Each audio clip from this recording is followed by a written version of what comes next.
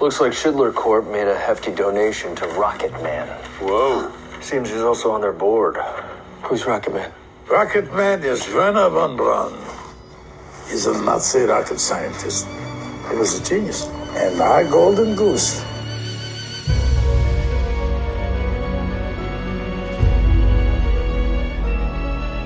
What you just heard was a clip from the Amazon original series Hunters, with actors Al Pacino and Logan Lerman talking about Wernher von Braun. He was a brilliant aerospace engineer who, along with carefully selected members of his rocket team, was brought to the United States from Nazi Germany after World War II as part of a military program known as Operation Paperclip. Was he Paperclip's golden goose? We'll talk about von Braun, his rocket team, and their extraordinary contributions to America's space program. We'll also discuss how to reconcile von Braun's status as a national hero with his complicated past as an integral part of the Nazi war effort, especially his involvement with the use of slave labor.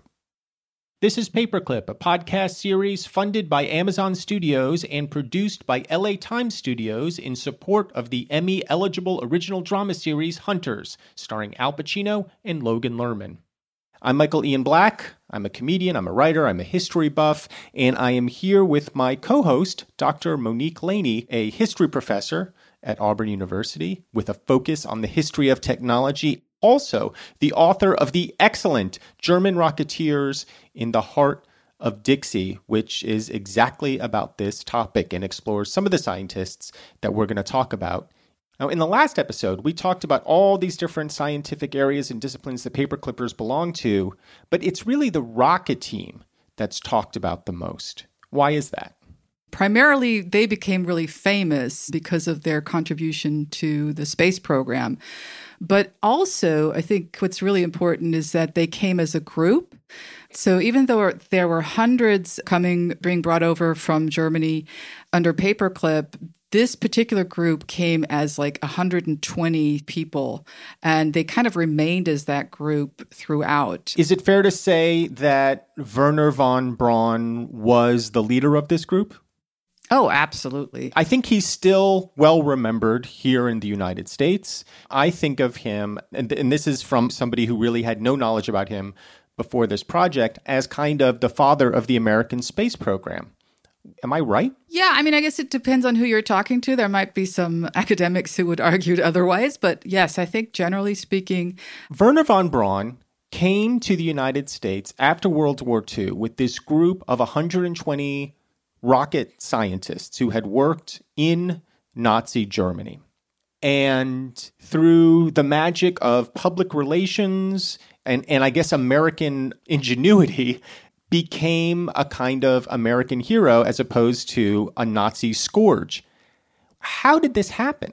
Most of what we now know about von Braun was really not public knowledge for decades. It didn't come out until other people than von Braun and his acolytes were writing histories about him.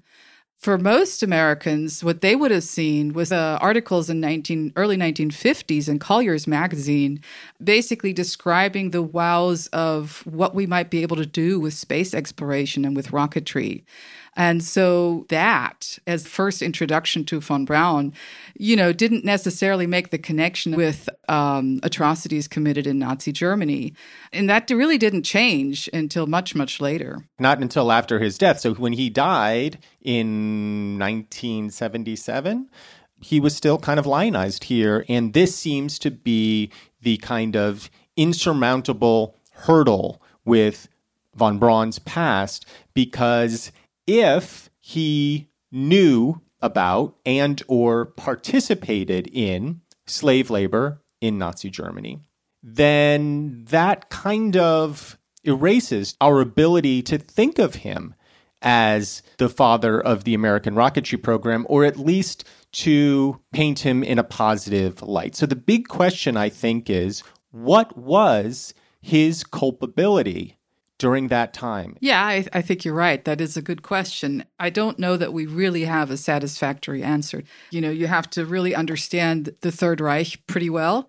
You have to understand how that factory would have worked, like what would have his responsibilities have been. I mean, there's a lot to wrap your head around and to then judge what was happening at the time. It's challenging. Yeah, let's get into it with that first point. What were his responsibilities during the Third Reich?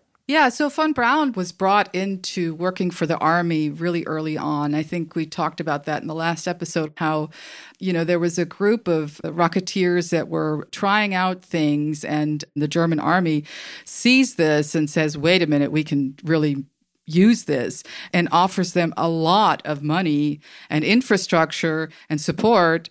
Then von Braun very quickly crystallizes as a not only talented engineer, but also extremely talented manager, and becomes the head of the entire operation for the V2 rocket. We're talking about a 20-something-year-old who's the technical director of the entire German rocketry program. Yes. What was his background? How did he grow up? What was his family like? Essentially, he grew up in an aristocratic environment. And they would have been kind of conservative nationalists, people who aligned themselves with the Nazis only because they thought that that would somehow further their own goals. They didn't necessarily buy into the ideology, if that makes sense. So, it does make sense. Yeah, and so von Braun grows up with classical training of all sorts. It was his mother who was very supportive of his ideas and dreams about space. She got him a telescope and things like that. I mean, somebody of that stature normally the children wouldn't become engineers. That's not where they would head. I heard he was a baron. Yes, but he dropped that. He never used that in the United States, for sure. What did he look like? So I've only seen pictures, obviously. Tall, blonde, blue-eyed, the classic Aryan look, and presumably very handsome, at least for the times. Women seem to really think he was all that. So he's this good-looking Aryan side of beef. Yeah. Got it. And he was, apparently also just a very charismatic person. I got the impression that he was one of these people that walk into the room and command presence in a way that not everybody can. Did he join the actual Nazi party? He did join. He even later joined the SS, the elite guard that's supposed to support the ideology of the regime. It's called Schutzstaffel is the actual word for it.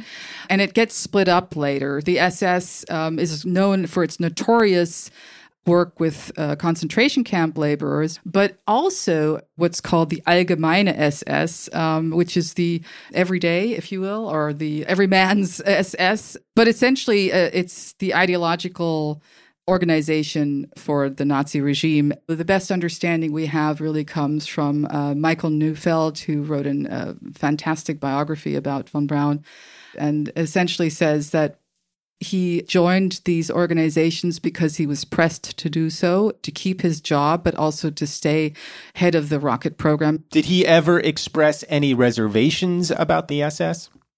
Well, apparently he did. Like many of the aristocracy, he would have considered Hitler basically not somebody to take seriously, at least at first. I think he got to know him later, and I remember reading a quote that he recognized that Hitler might be smarter than he first appeared, but I don't think he was ever convinced of him and supported Hitler or his ideology.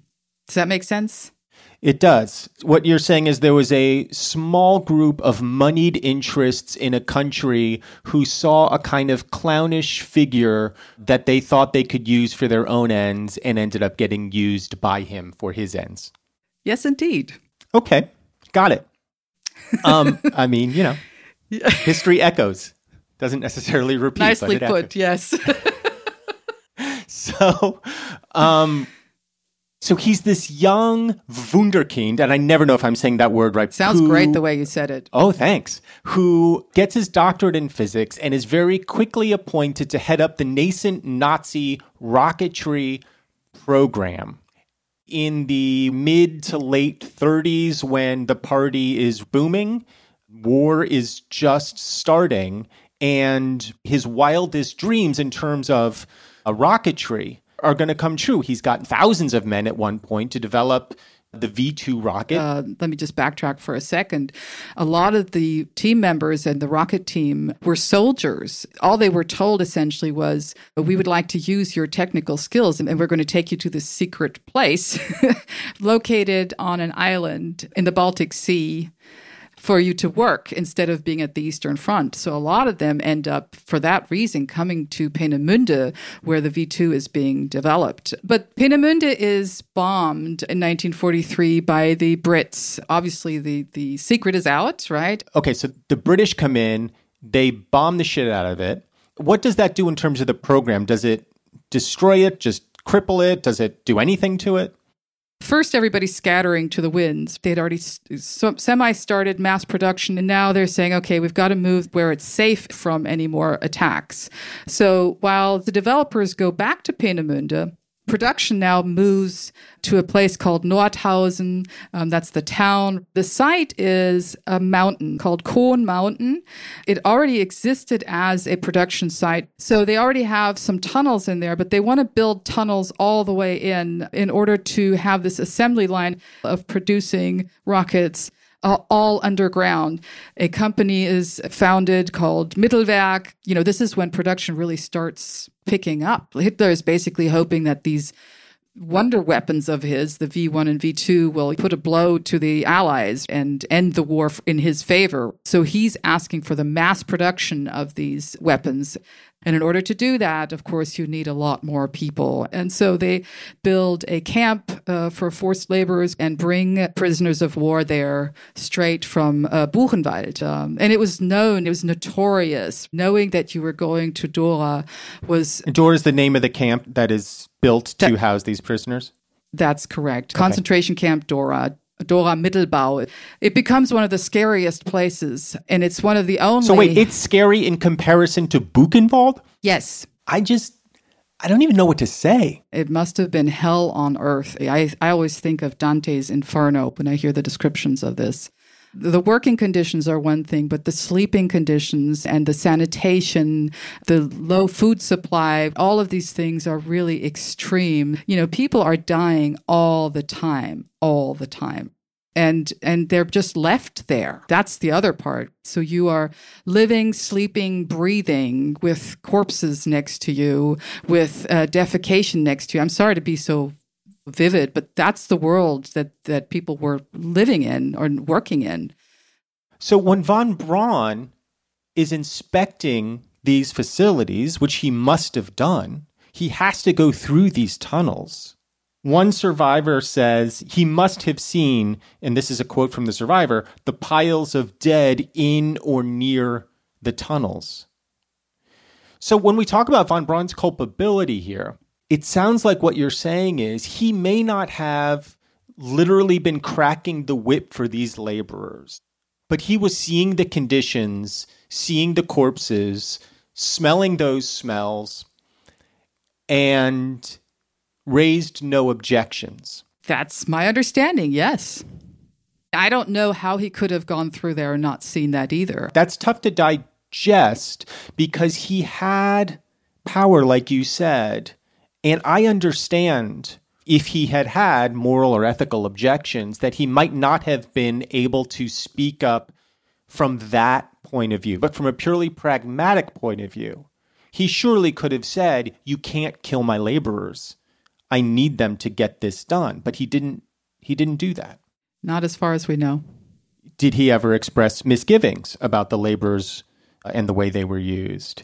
We don't have any evidence of that until the very end, almost just before he dies. We have people saying that he did that, but we don't have any evidence from him directly. So that's hearsay. And did he ever deny knowing the conditions? He had to give depositions for trials that were being held in Germany, and so he would have had to acknowledge his knowledge.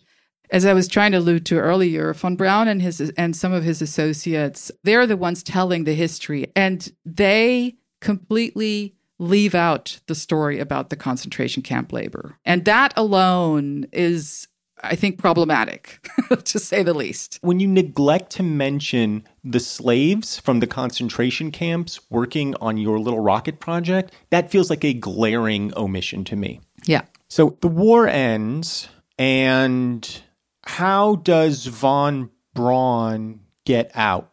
The rocket group, and I'm saying that loosely, they recognize, okay, this is ending.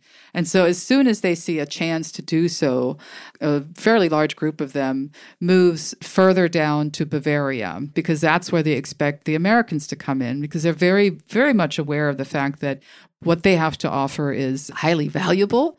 And if they want to have any chance of continuing the kind of work they were doing on rockets, then the Americans are their absolutely best bet, because the Americans will have won the war and have an interest in this technology, which all the Allies would have had, but the Americans would have had the money to actually support a larger program.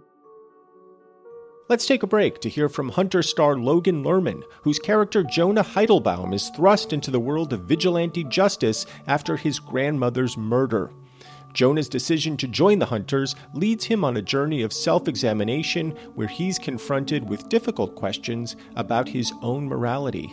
Here's what Logan had to say on the topic when asked about it in a previous interview. Jonah's trying to define his morality and the definition for right and wrong, and he's got a really complicated ethical journey where he kind of grew up in this world where he was obsessed with kind of superheroes and comics and this kind of clean sense of a very binary sense of like right and wrong. And throughout the series, he's starting to define what makes a good guy, or what makes a good guy, what is right and wrong for them to do in order to protect their values. It's a very complicated journey for him. Now let's get back to Paperclip. So the Americans are coming in. Presumably, as we talked about in the last episode, they're looking for these engineers and rocket scientists and physicists already. And von Braun and his group are also looking for the Americans. They're just sort of seeking each other out. Essentially, yeah. And then they send von Braun's brother, actually, Magnus von Braun, out to basically as a scout to find the Americans and to tell them, hey, I've got these people back here you probably want to talk to. That is so interesting. So this first group that is found would have been put on warships and in groups sent over to the United States. They would have ended up in New York, from there put on trains down to Fort Bliss, Texas. What's more important here is that it's near White Sands Proving Ground. And what was going on at White Sands Proving Ground? So the Americans had not only captured some of the people, but also a lot of the leftover V-2 pieces. They were bringing them back over to White Sands Proving Ground in order to put them together and, with the help of the Germans, understand this new technology that the Germans had and nobody else had at this point. So the American rocketry program was non-existent at that time? There were people working on rocketry at the Jet Propulsion Laboratory in Southern California. NACA already existed, which is the forerunner of NASA, right? The NACA. And so things were being worked on in rocketry, but the V-2 is really state-of-the-art at this point. So they bring the Germans over to engineer V-2s, because they've got the original dudes. So why didn't they just stay there? For one, we talked about this in the last episode. The whole operation goes from a secret military operation that's temporary to a full-blown permanent keep them here in the country operation. And that happens before they even go to Huntsville. So by 1947, they're already put through the process of being able to become immigrants who then become citizens eventually. And so in this process, they're working on the V-2 rockets, trying to perfect its guidance system, trying to put a WAC Corporal rocket on top of it, trying to do some science. I'm sorry. That may be too much detail.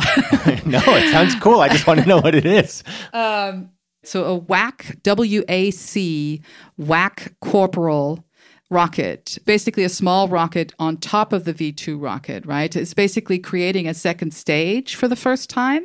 So, rockets eventually are multi-stage if you want to get all the way to the moon at some point. That is so interesting. So this is kind of the beginning of that, testing that out, doing all sorts of science experiments with the V-2 rockets, taking photographs of Earth. These are the first photos we have of Earth from space come from this period. Wow. That's all happening in Texas. And the reason they moved to Huntsville is that the rocket development program is spread out all over the United States, and they want to consolidate it. So there is a scouting trip to identify a place, and Redstone and Huntsville Arsenal, they're right next to each other, are free and up for grabs. And they have this real advantage there near a body of water. So the Tennessee River flows there. So when you need to move the larger rocket pieces then on barges all the way over to the Cape, those are the kind of considerations here that come into play. And so Redstone Arsenal becomes the place to move the entire rocket program to, and they're literally driving in their cars, packing their families, driving over there. And is it still considered a military project, or is it starting to be considered a civilian space exploration project? The civilian space exploration doesn't come into being until NASA is created in 1958. So 1950 is when they moved to Huntsville. Everybody's packing up their station wagons, ostensibly to continue working on missiles for the Army.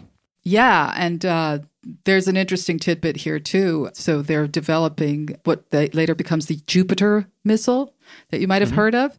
Essentially the missile that started the Cuban Missile Crisis. So for me, that's kind of a what the fuck moment. This is a part of the Cuban Missile Crisis most people don't realize. The reason we even had that crisis is because the U.S. stationed these Jupiter missiles in Turkey and Italy, aiming towards the Soviet Union. And the Soviet Union was like, excuse me? Yeah. They're like, no, thanks. So their reaction is to bring missiles to Cuba. But yeah, if it hadn't been for those Jupiter missiles, that wouldn't have happened. And so the Germans are also responsible for building that missile. I had no idea. So you mentioned that these missiles are being developed for military technology. Von Braun and his team were the top designers in Germany, and then become the top designers in the US. And yet somewhere along the way, the Soviet Union seems to supplant us in missile technology. How did that happen, and why did that happen? So let me just really quickly give you a nice visual for that they're heading both programs. 1943, the same people heading Peenemünde and the V2 project are the same people in 1963 working for NASA, heading the space work there. Which is an amazing thing to think about. We've talked about what the conditions were like at Peenemünde and at Dora and Middelburg, where this was taking place. And 20 years later, the same exact people are in charge of getting Americans to the moon. It is a startling thing to think about when you put it in those terms. That's why I wanted to paint that picture. Now, you were asking about how was it that Sputnik surprised the Americans? How is it that the Soviet Union was first? You know, the U.S. president at the time, Eisenhower, is not really interested in space exploration. Yet at the same time, there's something called the IGY, which is the International Geophysical Year, and it was scheduled for 1957. And it's the whole international scientific community basically agreed to collect data internationally in order to get the best accurate data possible for certain scientific projects. So it's a big global collaboration. Yeah. And in the context of that IGY, both the U.S. and the Soviet Union say, you know, we're going to try to also build satellites. So that could be a really good way to get data from around the world if we had the scientific instruments orbiting the world. But the thing is, the investment in this was not the same. And so the Soviets see this clearly as a chance to really show the world what they're capable of, right? Whereas the United States doesn't support it in the same way. They're both developing rockets as well as satellites to place them into space. The Soviets do everything they can to be the first to do that. And I think even the Soviets didn't realize how intensely the world would react to that and Americans would react to that. But that's how this happens. Well, it sounds like what we needed back then was a space force. Just call it a space force and suddenly people are going to get super excited about it. Yeah, I don't know. That's a different question. But, you know, I mean, one thing I think we need to address is that Von Braun, even though he's working for the Army, is promoting civilian space exploration. And he's writing for Collier's magazine, which in the early 50s, everybody would have had that at home. And that's how he becomes a name that people recognize. And so von Braun is evangelizing for a civilian space program which does not yet exist. Exactly. And what were his arguments? What was he saying? Von Braun really believed that the future was in space exploration. He had ideas for how we get to the moon, then how we go to Mars. He develops ideas about a space station. Literally, like when you look at 2001, that film by Stanley Kubrick, that space station is based on the ideas of von Braun. The images you see there are very similar to the ones that show up in the Collier's articles. So this idea of a civilian space program in the United States, would that have existed if it weren't for von Braun? He wasn't the only one who believed in this. And I think the reason for the creation of the civilian space program was very calculated and very geopolitical. You know, in this whole campaign of the Cold War of winning hearts and minds, this is part of that. If we have a separate civilian space program, people can really fall in love with it and support it in ways that they wouldn't if it was all military, right? So it's very much a public relations thing.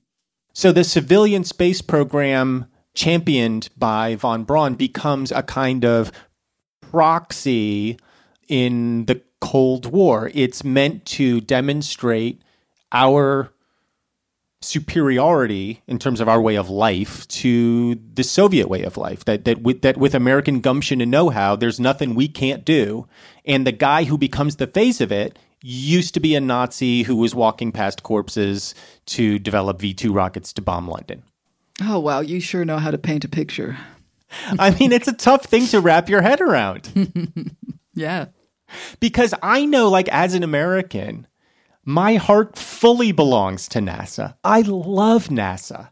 I love the dream of space exploration. I love that we or any other nation went to the moon, can go to the moon, can explore Mars, can explore all the different planets. But the history of it, when you look at not only von Braun, but this team that he had, and the reasons that it even came into existence, really kind of taint that picture for me in ways that are upsetting. No, I understand. And I have to keep reminding myself, and I think maybe you, that people at the time would not have seen it that way. They would have not put those two things together. Very few people. I mean, obviously, there were always people who did that. You wouldn't have had Tom Lehrer, his song about von Braun. I know it exists. I haven't heard it. Tom Lehrer was like a musical satirist? Yes, and he has a brilliant song that people kept playing at me when I was writing my dissertation. So, I'm sure that wasn't annoying at all. Yeah. So Sputnik goes up, and it is a huge propaganda coup for the Soviet Union. How does the U.S. respond? The U.S. scrambles, and even though von Braun and his group had a rocket ready that could launch that satellite into orbit immediately, right? It was decided that the Navy should do that, and so they try to launch the Vanguard rocket. It's televised around the world because we're an open country, unlike the Soviet Union that did everything in secret and you only found out afterwards. The Vanguard rocket explodes on the launch pad. Oof. Yeah. That's not good. So that's a huge blow, right? The Soviets have a satellite already in orbit. Who knows what else they can do with that, whether they could weaponize it, whatever. And we can't even get our rocket off the launch pad. That's devastating. And so von Braun and his group swoop in immediately and say, we've got one ready to go. Sputnik 1 happens October 4th of 1957. The launch of the American satellite Explorer 1 is January 31st, 1958.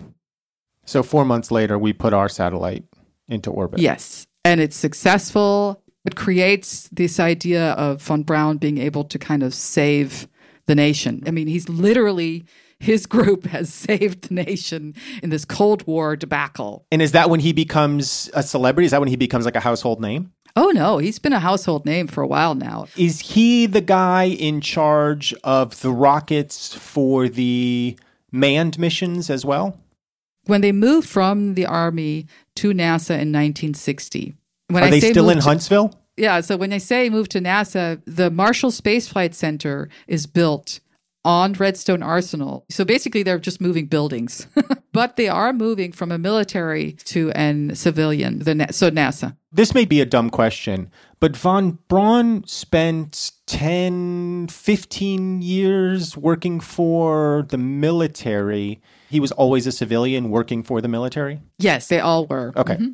Yeah. Got it. So they moved to NASA in 1960, and pretty much right after that, 1961, JFK pronounces, we are going to send humans to the moon. And so that becomes the job, to build the rocket we know as the Saturn V rocket that will take humans to the moon. The one that eventually brings Neil Armstrong, Buzz Aldrin, and wait, I'm going to remember the other dude, Michael Connolly? Collins. Ah! I knew I was close. Michael Collins to the moon. Yes. Yes, it is the largest rocket to date. The largest even rocket. Still? Yes, to date. They're working wow. on a larger one right now, but we still don't have it. And that's von Braun's design? Yeah, I mean, it's his team's design, his right? Team, right. He heads the whole thing, but he's not doing everything. He has people working for him.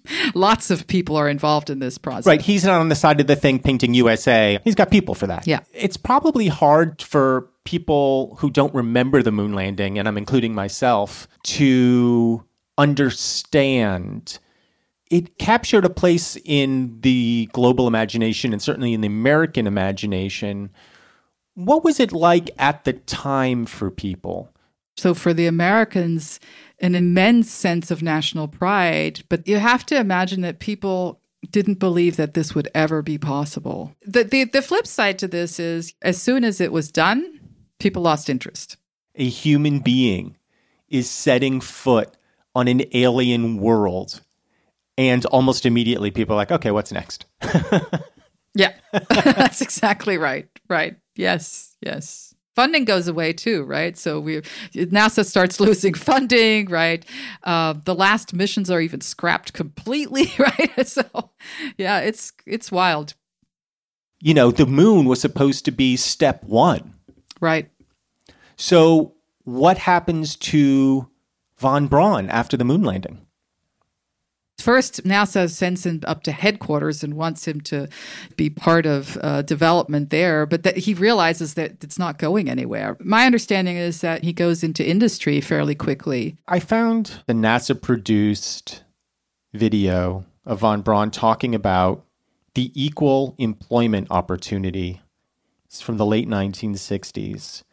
And he's clearly reading a script where he literally talks about affirmative action and how it's a good thing and we need to give equal opportunities to everybody in our country. And this country was founded on these principles, and now we have to make them become true. It was just a little bit startling to see this guy essentially going to bat for civil rights. Do you have any sense of where he ended up politically as an American? Well, I think he remained the pragmatist because the issue with civil rights was trying to attract people to Huntsville, Alabama. And this whole civil rights stuff was not good for business. I'm saying this very crassly, but that's my understanding of how things went down. Important point, and also mirrors what we know about von Braun's work earlier in his life. He was a pragmatist. He was a guy who had dreams and was essentially willing to do whatever it took to make those dreams become reality. And it's also startling to realize when his needs in Huntsville became such that he needed to conscript labor, that he was willing to do what that took. In this case, it was a liberalization that he was advocating.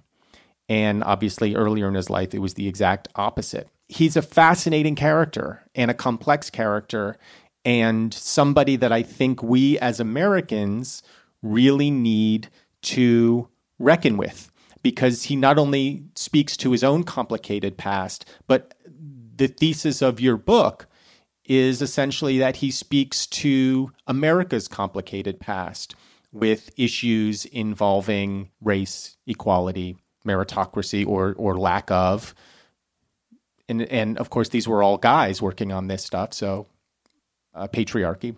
And this look into one guy's life in this episode has really been a kind of fascinating overview of all of these issues. So it sounds like Wernher von Braun never had to face any consequences for his actions during the war, or even really any serious interrogation about his life during the war. Is that correct? I think I mentioned earlier he had to give like a disposition for a trial, but the trial was for somebody else. So he was never questioned. In the television series Hunters, the premise of the show is that in the 1970s, this renegade group of Nazi hunters starts to go after people who participated in war crimes, who are now living in the United States.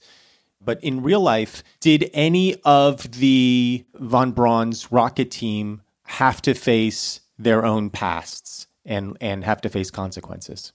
Yeah. So the one guy that actually then gets picked up by the Office of Special Investigations is Arthur Rudolph. He ends up actually leaving the country and renouncing his American citizenship. There's a long story there. Well, that sounds like a perfect topic for an episode, and we will get into the long and complicated history of Arthur Rudolph in the next episode of Paperclip. Paperclip is funded by Amazon Studios and produced by LA Times Studios. The Los Angeles Times newsroom was not involved in the creation of this series. The views expressed on this podcast are not necessarily the views of Amazon Studios or the LA Times.